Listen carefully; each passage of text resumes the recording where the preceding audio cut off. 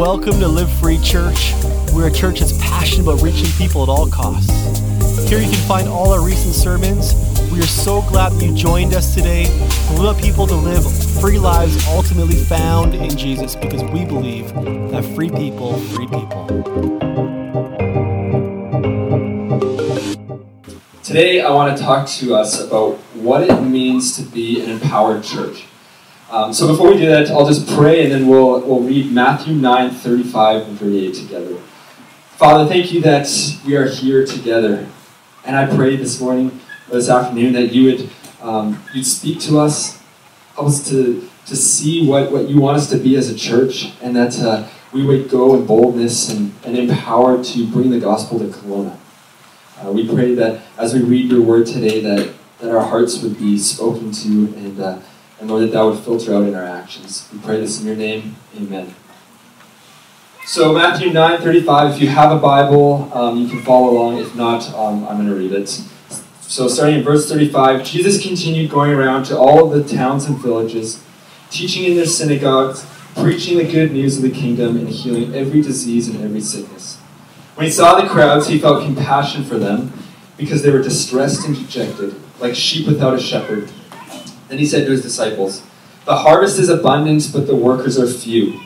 Therefore, pray to the Lord of the harvest to send out workers into his harvest." So there's four things I want us to look at today. And it's this: an empowered church is centered around the gospel. An empowered church sees the need. An empowered church prays. An empowered church sends. So the first one is an empowered church is centered around the gospel. And I think the gospel has to be the center of everything that we do. It has to be the starting point. For us to be effectively empowered as a church, we first must be centered around Jesus. And he will be the framework for which we do everything in Kelowna and with our church. So if you look at verse 35, it said, Jesus continued going around to all the towns and villages, teaching in their synagogues, preaching the good news of the kingdom, and healing every disease and every sickness. So if you look at what Jesus is doing, he's doing a few things. He's preaching and he's teaching and he's healing. Why? Because I think we all need it. You need it, I need it, our church needs it, and especially I think our world needs it. Jesus is preaching and teaching the good news of the kingdom of God. And I don't know about you, but I need some good news. I think the world we live in has a whole lot of bad news. Every time I turn the TV on or I open Twitter, we see a whole lot of bad news. And there's something I think that we like about bad news, but the problem is it never actually gives us hope. And here's why we need the gospel today. Here's why, is we need hope. Now, if you reflect on yourself a little bit, there's lots of voices out there that tell us untrue things about who we are, which helps us to lose hope. Maybe things like you're not loved, or you're not enough, you're a failure, you're not worthy, you're too far gone, or no one will ever forgive you. In light of Christ, in light of the gospel, none of those things are true. And if you've heard those kind of voices, I want to offer you some hope through Jesus that says that Jesus came to save sinners. That's you and I, dead in our sin, hopeless, until Jesus said, "I'm going to come and I'm going to rescue you." And we see that's what Jesus was doing as he's going around to all these towns and villages, is he's saying, you guys need to be rescued. And here's the requirement: that you turn from your sin, you follow God. You follow after Jesus. And what we see over and over and over again is when we give our lives to Jesus, he gives us a new life and he gives us a new identity. And because of the resurrection, we know that we're loved, that we're given mercy, that we're forgiven, that we're told that we're worthy because of Jesus, that we're not condemned, that we're not defined by our past, and that our future is actually determined. And I think for a sinner like you and I, that is some pretty good news. And Jesus does it because he loves you and he cares for you. Paul says this in Romans 5:8, but God demonstrates his own love for us that this: while we were sinners, Christ died for us. You know what's interesting about that is is Jesus says, while you're a sinner. Not once your stuff is together, not once your life is together, not once you become a better person or you started reading your Bible. It's while you were a sinner, Jesus demonstrated his love by dying for you. And I think the more times we make excuses about that, we miss out on Jesus. So why do we need the gospel of Jesus then? Well, first, we need Jesus to save us from our sin. But second, it's freedom. We believe that the gospel sets you free. And this is a purpose statement that we have on our website. It says this: we believe that God redeems us through the life, death, and resurrection of Jesus. But we are people changed by this message, and it affects the way we live, work, and play. We believe that the gospel, it affects every part of your life, the way you live, the way you work, the way you play. It affects every desire and every motivation and everything. It affects even the way you eat. You can eat a steak to the glory of God. You can enjoy creation to the glory of God. You can enjoy a great glass of wine to the glory of God. You can enjoy the lake to the glory of God. The gospel gives you freedom to glorify God in everything you do. So then the question I have is, are you free? And I think the starting point for some of you today might be asking, am I free? We want you to be free. We want you to experience Jesus so that you can experience freedom, because before we can be, I think, an empowered church, we need to be a free church. And that's only possible through the death and resurrection of Jesus. So I would encourage you, if you haven't made that decision, that you talk to someone today, and that you'd find what it feels like to experience the freedom that is in Jesus. Now, some of you have been a Christian for a long time. And you maybe heard the gospel 1,000 times. But here's the thing. I think we need to be reminded of the gospel all the time, because we forget things all the time. One of the things that I forget all the time is where I put my car keys. And that happens multiple times a day, where I cannot find my car keys. And it happens so much that this past week, Anna bought me these air tags to put on my keys so that I could GPS to where they are in the house. All right, yeah. Yeah. But here's the thing. We forget things all the time, and we need to be reminded of the gospel all the time. We need our lives to be centered on the gospel all the time. And that's not just yearly or monthly, that's daily. And when you center yourself daily around the person of Jesus, then you're reminded that your identity is secured in Christ, not in what the world tells you, or what your performance is, or what people think you should be. The other thing is, you don't need to worry about anything, because you know that Jesus is in control. And then also, you don't have to worry about condemnation, because your sin has been forgiven and has been paid for. And then you don't have to feel shame, because Jesus said he would take that away. And that's a freeing way to live. It's an empowering way to live. And so an empowered church always begins by centering yourself around the gospel, the person and the presence of Jesus. And Jesus was going around all the towns and the villages telling people that they needed to be rescued by him. So the second thing, an empowered church sees a need.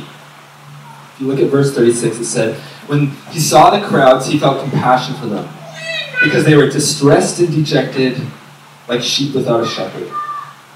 So Jesus sees a need. It says he had compassion, or some translations say it's almost like a pity, but it's like a deep compassion towards people. Why? Probably because he saw the pain, the sickness, the demons, the afflictions, the sufferings. He probably saw the sorrow and the sadness on the people, the hunger, whether that's physically or spiritually, the loneliness or the isolation, or maybe even the religious confusion. Now, if we step back for a moment, what are the things that Jesus would be moved to compassion about Kelowna? If he was looking at Kelowna, what would he see, and where would his heart break for people in Kelowna? I think there's a lot of things on that list that would fit, but there's one in particular that I just want to look at today. And it's this idea of loneliness and isolation. And I'm pretty sure Jesus' heart would break for that. Because Kelowna, I've noticed, has a whole lot of lonely people. And loneliness manifests itself in many different ways. But first, we know that loneliness is not good. We're not designed to be in isolation. And so, one of the things we're going to be doing in the fall is looking in depth at what loneliness does to us and why we need a friend.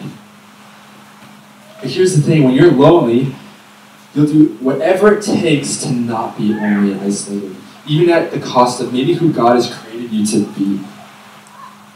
And here's how loneliness manifests itself. Conformity.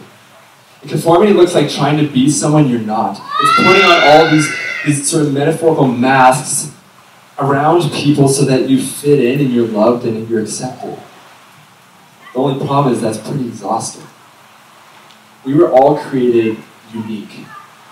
To conform is to say how God has wired me, how God has built me was wrong. And I'll sacrifice who God wants me to be just so I can have a friend. That's pretty devastating, but I've seen it in Kelowna. The second one is to try and impress. We see this all the time. Oh, if I have a bigger house or a cooler boat or a faster car or more things, that people will like me. But the problem is you end up attracting the people who like your things but not you. And so again, there's this illusion of friendship that never actually satisfies. That sounds like fun. The third one is shallowness. And for some reason, we've lost vulnerability with one another. We see this on social media where we have to portray our lives as perfect, but in reality, our lives are far from it. And unfortunately, it's crept into our culture where we're afraid to tell people who we actually are. And so if we do have friends, it only goes surface so that they don't know us truly. So we know that loneliness is a problem. And I've heard the story after story, especially even in our church, of people who lived in Kelowna for years and could not find anybody to be a friend with. And so I think this is an opportunity for us to be an empowered church. So an empowered church sees that need. And as the gospel shapes our hearts, and as we start to see things the way Jesus sees, we start to have our hearts break for things that we see in Kelowna. And so through prayer and discernment, right away, we realized that Live Free Church, we wanted to be a place where people could meet with God, but also have authentic, vulnerable, real conversations where you didn't have to pretend to be someone else, but you could come and you could explore God exactly who you are. And so we call those things community groups. And at this point, it is really our main ministry. And so if you're not a part of a community group yet, we hope that you join one. Because here's what we don't want to see in community groups. Conformity, the need to impress, or the fear of being vulnerable. Come exactly how God has uniquely created you to be.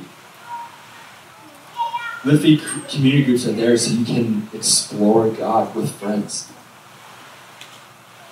So an empowered church is centered around the gospel, and an empowered church sees the need of the community. The third thing is an empowered church prays. Verse 37 says this, when he said to his disciples, the harvest is abundant, but the workers are few. Therefore, pray to the Lord of the harvest to send out workers into his harvest. I read this in a commentary this week. It said, the Pharisees, who were sort of the religious guys coming up against Jesus all the time, saw the common people as chaff to be destroyed and burned up. Jesus saw them as a harvest to be reaped and saved. So as you come to prayer, how do you view people? When you come to pray for people in Kelowna, how do you view people? Do you see them as sinful people that just need to be burned? Or do you see them as broken people that need to be saved? Because I think that will vastly affect your prayer life and how your prayer posture is. If you think people are too bad to be saved, then you need to remind yourself of the gospel again. That you are a sinner who also needed to be saved. There is no one that's too far gone, too sinful, too messed up, too far away from the love and the mercy of Christ. And God can soften the hardest of hearts. And I hope as Live Free Church we would share stories of people being rescued from their sin. But there's a problem. The workers are few, but the harvest is few. And so what does God ask us to do? He asks us to pray. And we know that the work begins with prayer. An empowered church is a church that prays. Why? Because I think God wants you guys all to participate. Here's the thing about prayer, is it centers your heart around God's heart, around God's desires, around God's will, God's plan, and God's purposes. And it says that I'm not in control, but God is in control. So what holds us back from praying for the workers? I think the main thing is that we just don't believe that there's a harvest. We don't believe that God is actually doing something in Kelowna. But He is. And He's told us that He is. And here's what happens when we pray. Jesus said He will send workers into the field. And here's something. I think Jesus wants us to participate, because can you imagine the joy that you would have in leading a friend to Christ? The joy that you would have, but even the joy God would have seeing that you had a participation through prayer in that. And what that does is that actually leads us to worship. God allows us to participate so that I think we could joyfully worship Him when we see Him doing incredible things. So what do we do as an empowered church? We pray. We pray for the workers to go into the harvest. And where is the harvest? I think it's in Kelowna. I think there is a harvest there. And I think God is asking all of us to start praying for Kelowna and for the people in Kelowna. Because I think He's going to change lives. And could you imagine if reaping that harvest meant our community groups exploded? Because I think there's an opportunity there. And I'm praying that God will show us more and more people being set free in the gospel than we can ever imagine. So pray for the workers. An empowered church is centered around the gospel. An empowered church sees the need. An empowered church prays. And then the fourth thing, an empowered church sends. Who does God send? Well, praying for workers can often be a bit of a scary prayer, because I think more often than not, God ends up asking you to go. You're the worker. I remember once working in a shop back in Salmon Arm, and it was a bit of a boring day. I was doing a bit of a mundane job, and in my head, I just started praying for some of the guys in the shop. And I remember at one point praying that someone would go talk to this one person in the shop. And I remember God saying, well, why don't you do it? I'm like, I don't really want to do it. But I'll keep praying for someone else to do it. And then again, God's like, no, I think you're the one to do it. I'm like, I don't know if I'm ready to do it. And so I'm like, okay, you bring the guy to me, I'll talk to him. And literally, as I said that, the guy gets up from the station and starts walking towards me, wanting to talk about Christian stuff. And I just remember being shocked that the guy can use you, he can use me. So then why are the workers so few? I think sometimes in North America we've had this idea that in churches that it's only the pastors that ever do the work. But here's our job, and it's equipping saints for ministry, which is a reference to Ephesians 4:12. And who are the saints? It's you guys. Our job is to help you guys do ministry. We are the worker, but you guys are also the workers. And so an empowered church prays for the workers, which is for you guys too. But God won't send me. I'm not holy enough, or I'm not put together enough, or maybe I'm not good with words. I think God uses usually the most unlikely people to accomplish His plans. And here's the promise too, is you have the Holy Spirit who's with you, helping you, equipping you, and empowering you to do it. And here's the other thing, is God has equipped you all uniquely for ministry.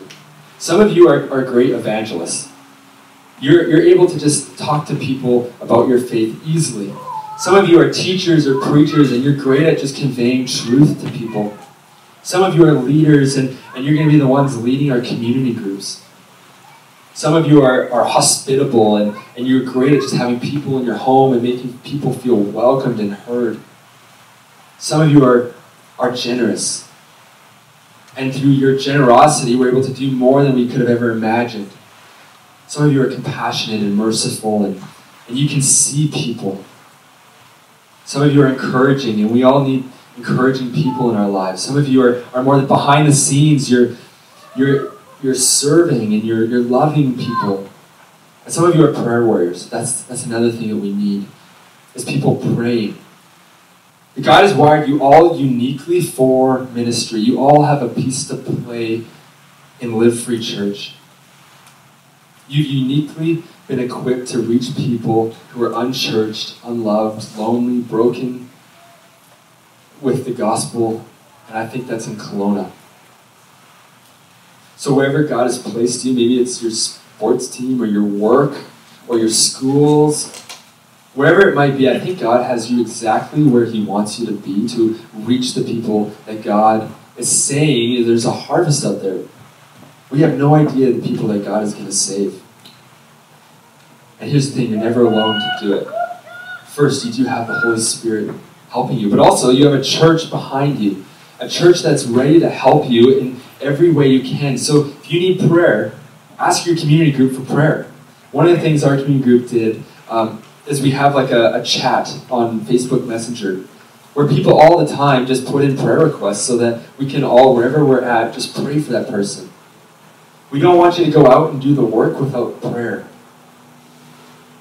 If you don't know how to do certain things, like lead someone to Christ, then there's people here who have led people to Christ that you could ask, how do you do that? We want to be a church that's working together for a mission and a purpose.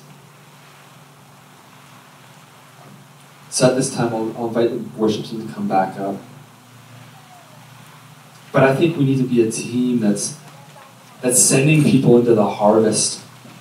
I think we'll be surprised about what we see if we, as a church, unite together and start praying. I think that the harvest is absolutely abundant. And I hope we would be a church that would tell story after story. Today we have a baptism, and that's pretty exciting. We're excited to hopefully see more baptisms. We want to see baptisms all throughout the summer. We want to see people that are giving their lives to Jesus all the time, and then we want to worship Him for it. And that's why we want to worship today.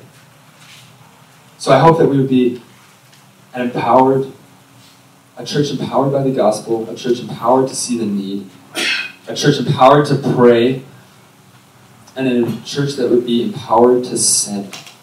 And so we know it starts with prayer, and so if you wouldn't mind just joining me in praying. And then the worship team will play a few more songs. Father, thank you that we are here in Kelowna, exactly where you want us. Lord, I pray that you give us a dream and a vision of what you're calling us to do in Kelowna. Lord, I pray that you would show us more than we could have ever anticipated or imagined. I pray that you would equip us all for ministry, and Lord, that you empower us by your Holy Spirit to do that with boldness, however we've been equipped. Lord, I pray that you would remind us of who we are in you, Jesus, that everything we do would be centered around what you've done for us, and Lord, that we'd be able to now share that with the world, share that with Kelowna. We pray that even now, as we celebrate a baptism in a little bit, or that our hearts would just be filled with worship. All the glory belongs to you, Jesus, and we thank you for the work that you've already done in Live Free Church, and we see that today. And Lord, we worship you, anticipating what you're going to do in the future. Thank you that you love us. We pray this in your name. Amen. Thanks for listening today. Please subscribe to our podcast, share with your friends. We would love for you to join our movement. All you have to do is go to livefree.church to join us.